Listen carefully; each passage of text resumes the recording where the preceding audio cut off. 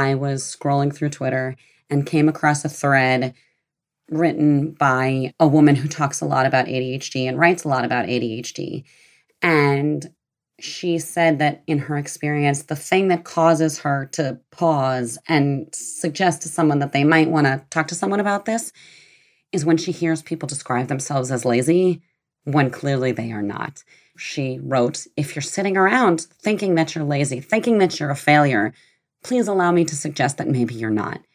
And it was like all those years of not understanding myself just suddenly made sense. All of the near misses and the failures and the frustrations just clicked into place. From the Understood Podcast Network, this is ADHD Aha, a podcast where people share the moment when it finally clicked that they or someone they know has ADHD. My name is Laura Key. I'm the editorial director here at Understood. And as someone who's had my own ADHD aha moment, I'll be your host.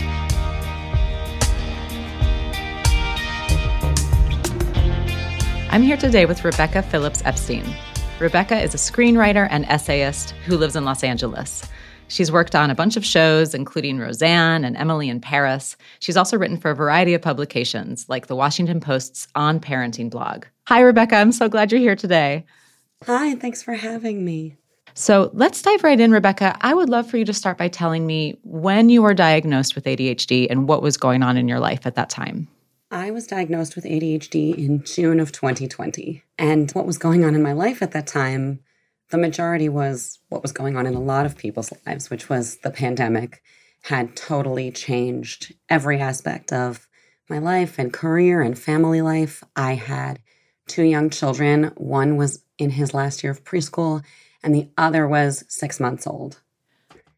And in May of 2020, I was on Twitter and stumbled across a thread by a woman named Erin Brooke, who writes a lot about ADHD and neurodivergent brains. And it had been retweeted by a friend of mine. And because I care about this friend and am always interested in what they post, I clicked through. And it was a thread talking about speaking to people and helping them realize that they have ADHD. It happens a lot.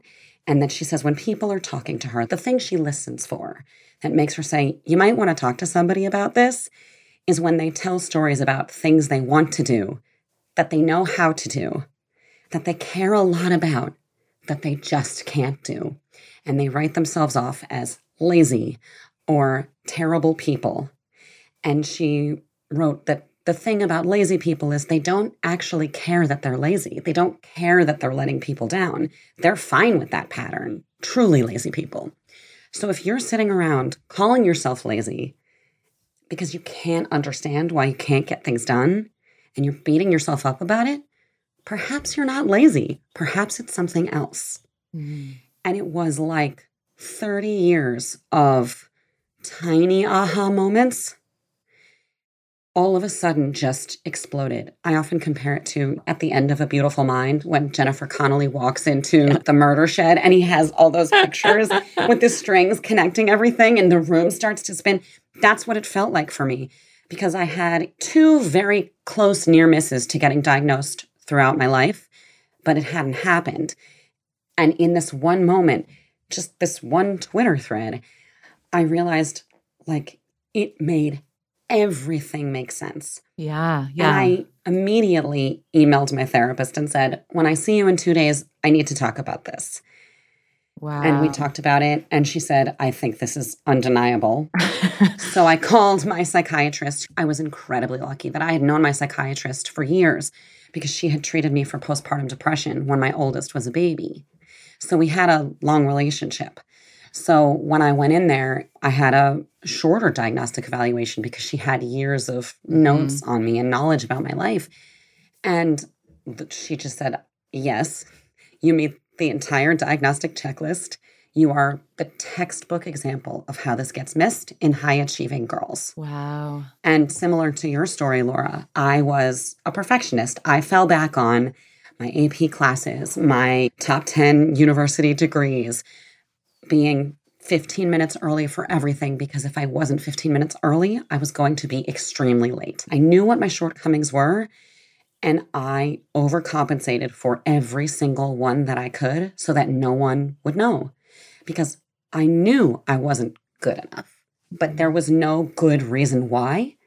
So I just had to hide it. Yeah. So you were overcompensating all this time, but yet feeling like you were lazy. And it's so interesting how one person says one thing in one particular way and like it just clicks and you had that beautiful mind moment. So what were you feeling lazy about? Oh God, procrastinating everything, being late on everything, a million terrific ideas that never got finished. And as a writer, writing is hard even for neurotypical writers. It's like the Dorothy Parker quote, I hate writing, but I love having written. And with ADHD, you never get to the point where you have written.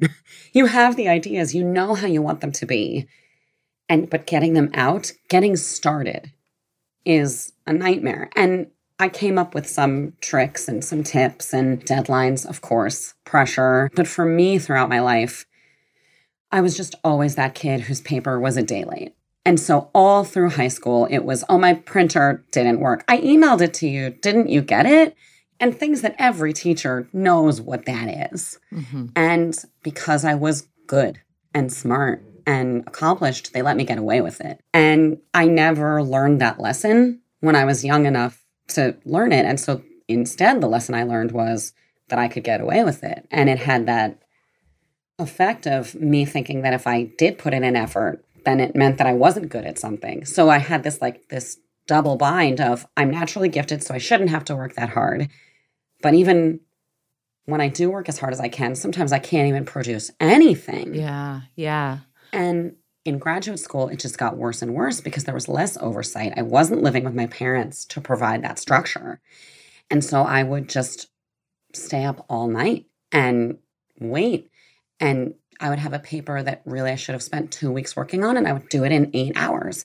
And I would do almost as well as I could. And at the time, of course, I chalked it up to imposter syndrome and fear of failure. And, oh, well, if I work as hard as I can and I don't do well, what does that say about me? So that must be why.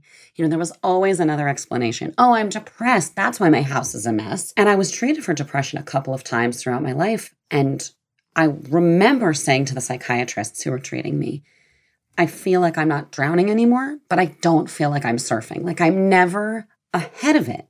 Mm-hmm. Now, looking back, I recognize that that's because I wasn't dealing with a serotonin deficiency. I wasn't dealing with standard depression. I was dealing with a dopamine deficiency, which is different. I was dealing with ADHD and the depressive behaviors that sometimes come with ADHD. So it looked like depression. Right. Yeah. ADHD and depression, they can kind of mimic each other. Hats off to you for going into a writing career. I know exactly the feeling that you're talking about there's a reason that I'm an editor and I'm not a writer. I love when I have produced something, to go back to your Dorothy Parker quote, but getting there is just impossible. But I'm really fast when I can edit something. I didn't start out as a writer. I sort of tried to do everything but. And when I look back, it's like, I don't know how I missed it, because in college, I did improv.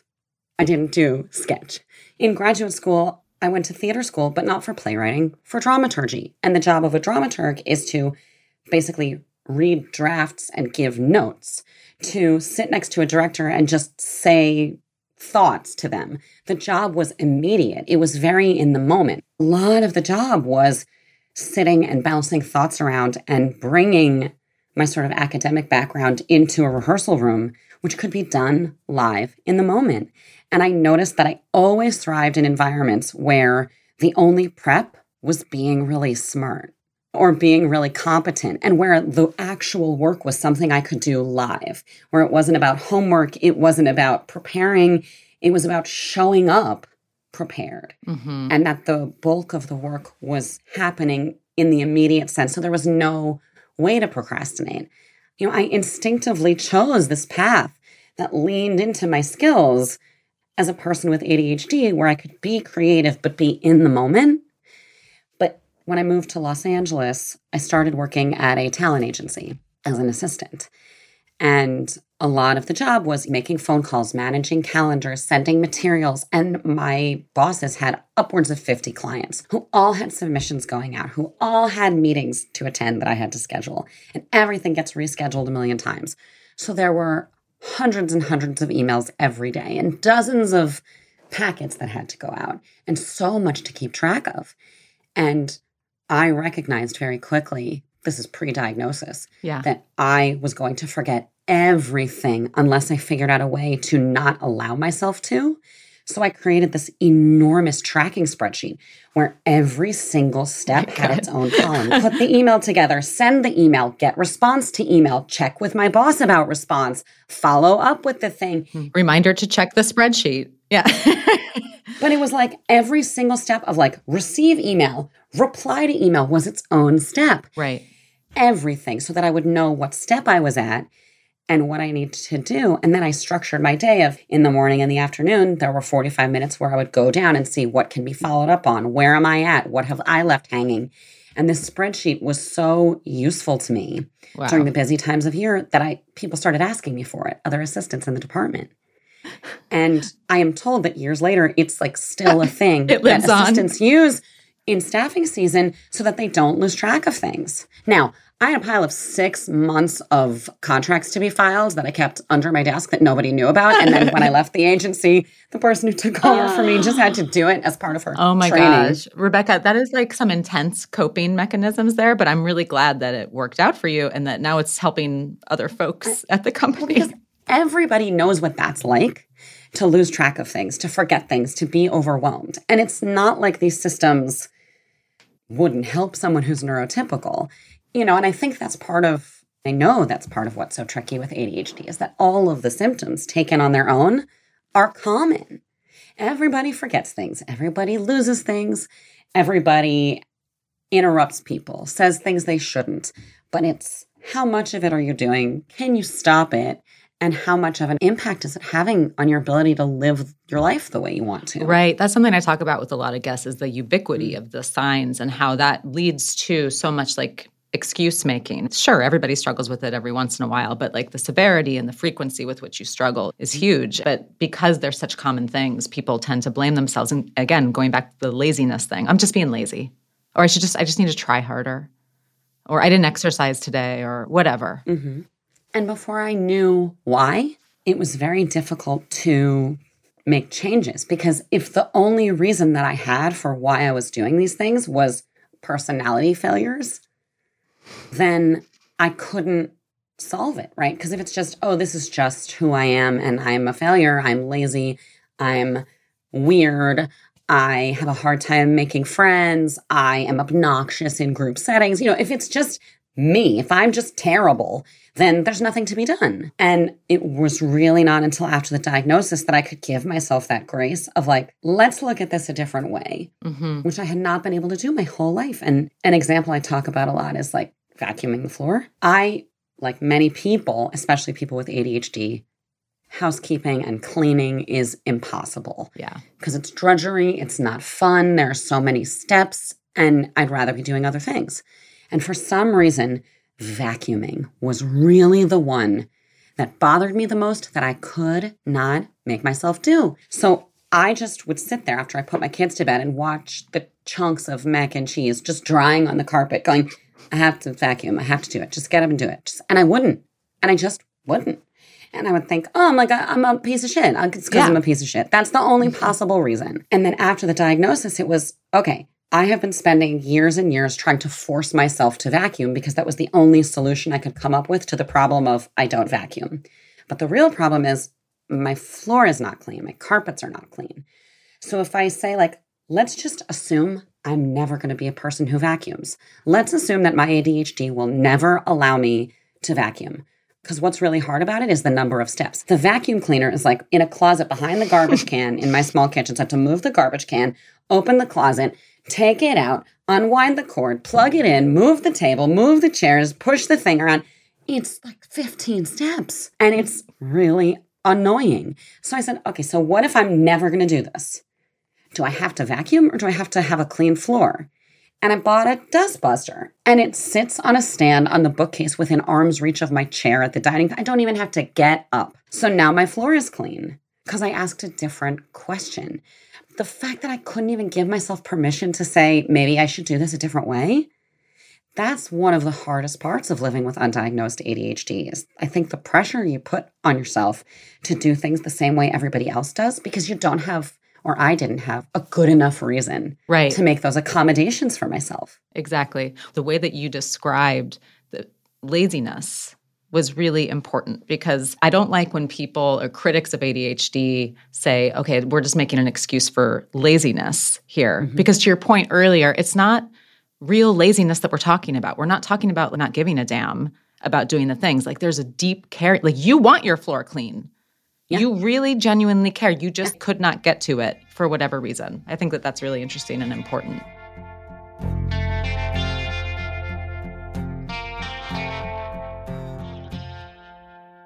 Last time we chatted, you mentioned that when you were 7, you were almost diagnosed with ADHD. Mm-hmm. I would love to hear what was happening at that time. So I was in the 2nd grade, and I have no memory of this. So I'm kind of cobbling together what my parents told me. I have no memory of any of this, and I didn't find out about it till I was in my early 20s. But from what I understand, I was doing like a fine job in 2nd grade, grades-wise. And my teacher called my parents and said some version of, Rebecca is having more trouble in my class than she should, given how smart she is. You might want to get her evaluated for ADHD. And so they took me to the pediatrician, who was like this old school Manhattan pediatrician, who evaluated me and said unequivocally, she does not have this. She is reading at a 6th grade level. She can sit still and color for hours. Like, that's not ADHD. Sounds like she's just bored and the teacher needs to work harder. Well, bored might have been true. For sure. Yeah, that's, again, ADHD is not related to intelligence. So I went back to school, and what I do remember is that I started meeting weekly with this teacher, and she created a chart for me. And every week there were check-ins of how I was doing on the different markers that would show up on the report card. From what I remember, it was more about just finishing everything, and staying on task and not letting myself get distracted by other things. And so what she was doing was the kind of behavioral modification that we know works now. Yeah. And my grades improved. And it's funny, the reward, my parents said, if you get, I don't even remember what it was, all satisfactory pluses, I was going to get a Game Boy. And I did it. And I got my Game Boy. And the game that was on it was Tetris, which is kind of an amazing metaphor for what the 30 years that followed that were like. Because, as you're playing Tetris, it starts out with the blocks are falling slowly. You have the whole screen to work with, and you turn them to make lines. And as the levels get higher and higher, they start to fall faster. And when you're not able to make straight lines, then you have less space to work with, right? I was so smart at the game of Tetris in life that even though my pieces were falling so fast and I had so little space to work with, I was beating level after level. I did it. But I knew it was harder for me than other people. And if I'm supposed to be this smart, why is this hard for me? And what I didn't realize was that my game was busted. Other people had more space to work with. Their pieces were not falling as fast. And I was holding myself to the same standards that everybody else was. But I was working with a totally different system. Shout out to that teacher, by the way. she sounds fantastic. Seriously, Mrs. Brodsky, if you're listening, she really was, she was my favorite. Miss Brodsky. She was just sweet, gorgeous, and funny. I loved her. But she saw it. She saw and she believed in me. And she built my confidence. She didn't punish me for these things. She found a way to reach me, which was really special. And it really made that year possible for me.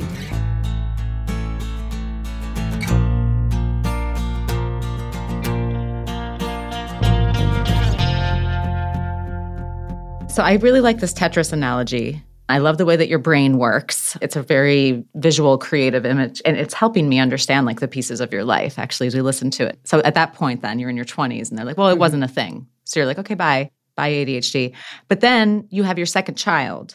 It sounds like it just started storming Tetris pieces at that point. And not all of the ADHD AHA listeners are going to maybe be as interested, but I would ask that they try to be interested in this aspect of it because it's very interesting to me as a mom who breastfed. I believe you were breastfeeding your second child, and you were at the same time getting evaluated and diagnosed with ADHD and potentially going on medication. So I would love for you to talk me through your thought process. The recommendation that my obstetrician and my psychiatrist at the time made was to avoid it, because the way that it is described is it should only be taken if the benefits to the parent outweigh the potential risks to the infant. Mm-hmm. And so for most people who are breastfeeding and have ADHD, it's like, who would say that any potential risk to your baby is worth it? I mean, I went through that moment of like, well, I've suffered for 30 years without meds. Surely I can do 6 more months to get to a year. Get to a year of breastfeeding, you mean? Yeah. Because with my oldest, I had done 14 months. Mm-hmm. It was not always easy, but it was easy-ish, And it was because I had terrible postpartum depression with my oldest. Breastfeeding felt like a thing I could do. So I was like, I was going to do one thing well. And with my second, I did not have postpartum depression, like at all. So for the first 3 months of his life, pre-pandemic, I was like, I love being a mom of 2 kids. Like, this is going well for me. I'm good at this. I am managing this in a way that I never could before. I had found a rhythm that worked. I finally felt like I was getting the hang of it. And then the pandemic and everything shut down. And it was emotional overwhelm and a totally different schedule. And everybody was trapped in a 1,000-square-foot apartment and all the things that have happened to so many people. So then when I got diagnosed and this question arose of what was I going to do, sidebar, I would certainly recommend that any listeners speak to their doctors about the risks, about the benefits, and this conversation seems to be evolving. But at the time that I was diagnosed, it was presented to me as rather binary.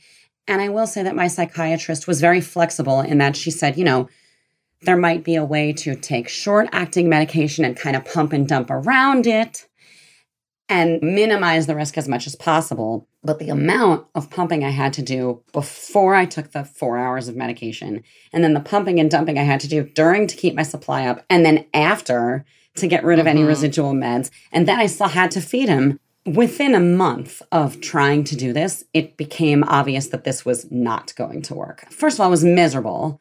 And the whole time I was on the meds, I was spending attached to a breast pump. And the difference for me, the first time I took the medication was so immediate and so obvious. I compare it to like the first time you get on an airplane and put on noise-canceling headphones. And all of a sudden you realize just how loud it was. Yeah. Like I had no idea. And within 30 minutes of taking my very first dose of short-acting medication, I walked into the living room where my husband was sitting and I said, I'm going to have to quit breastfeeding. I cannot not feel this way. I feel normal. I feel quiet. I can't go back. There's no way. No way. Clearly, you made a very informed decision. You did your research. You did what was best for both you and for your baby. Like, if you're not in good shape, then how can you care for a child? And I'm curious about any feelings that came with that, because we put so much pressure on moms to breastfeed. And then you've got the shame feelings maybe around ADHD and then the shame feelings around mom. I mean, did that just like concoct into like a cauldron of like crazy shame? At first, it was torturous getting him to take a bottle, even of pumped milk at first.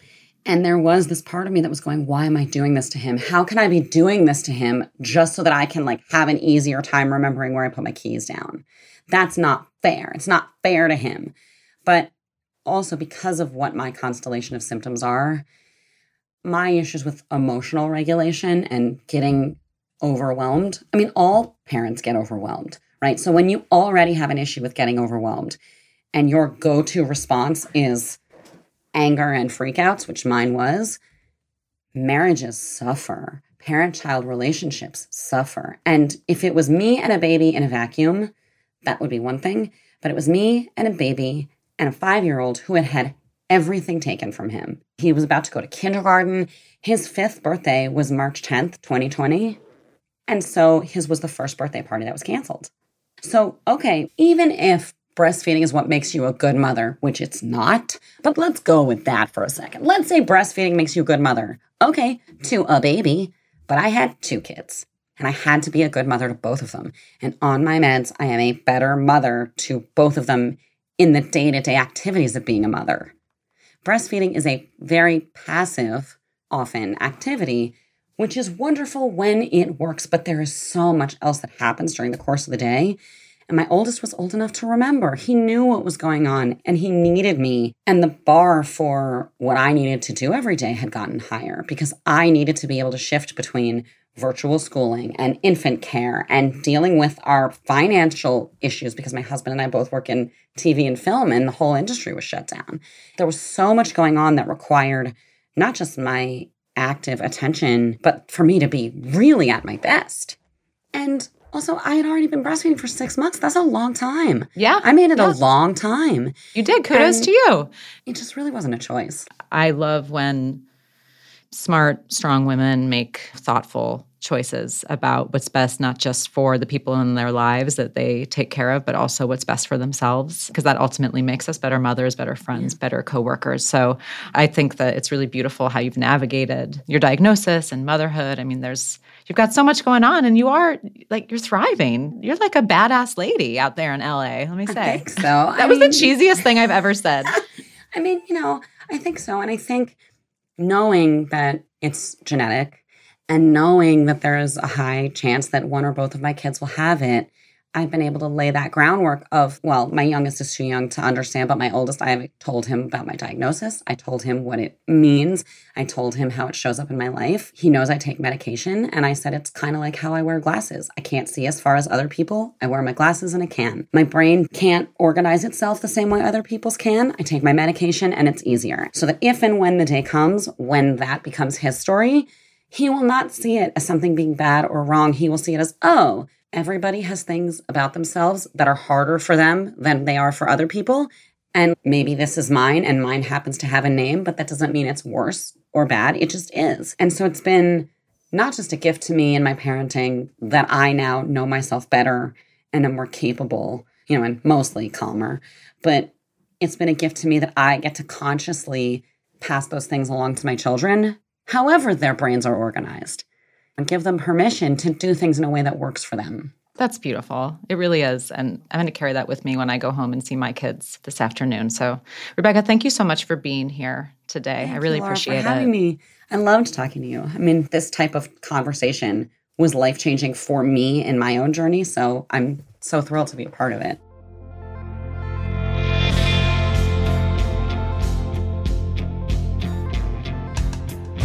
You've been listening to ADHD AHA from the Understood Podcast Network. If you want to share your own AHA moment, email us at adhdaha@understood.org. I'd love to hear from you. If you want to learn more about the topics we covered today, check out the show notes for this episode. We include more resources as well as links to anything we mentioned in the episode. Understood is a nonprofit organization dedicated to helping people who learn and think differently discover their potential and thrive. Learn more at understood.org/mission. ADHD AHA is produced by Jessamine Molly. Say hi, Jessamine. Hi, everyone. Brianna Berry is our production director. Our theme music was written by Justin D. Wright, who also mixes the show. Margie DeSantis provides editorial support. For the Understood Podcast Network, Scott Koshier is our creative director, and Seth Melnick is our executive producer. And I'm your host, Laura Key. Thanks so much for listening.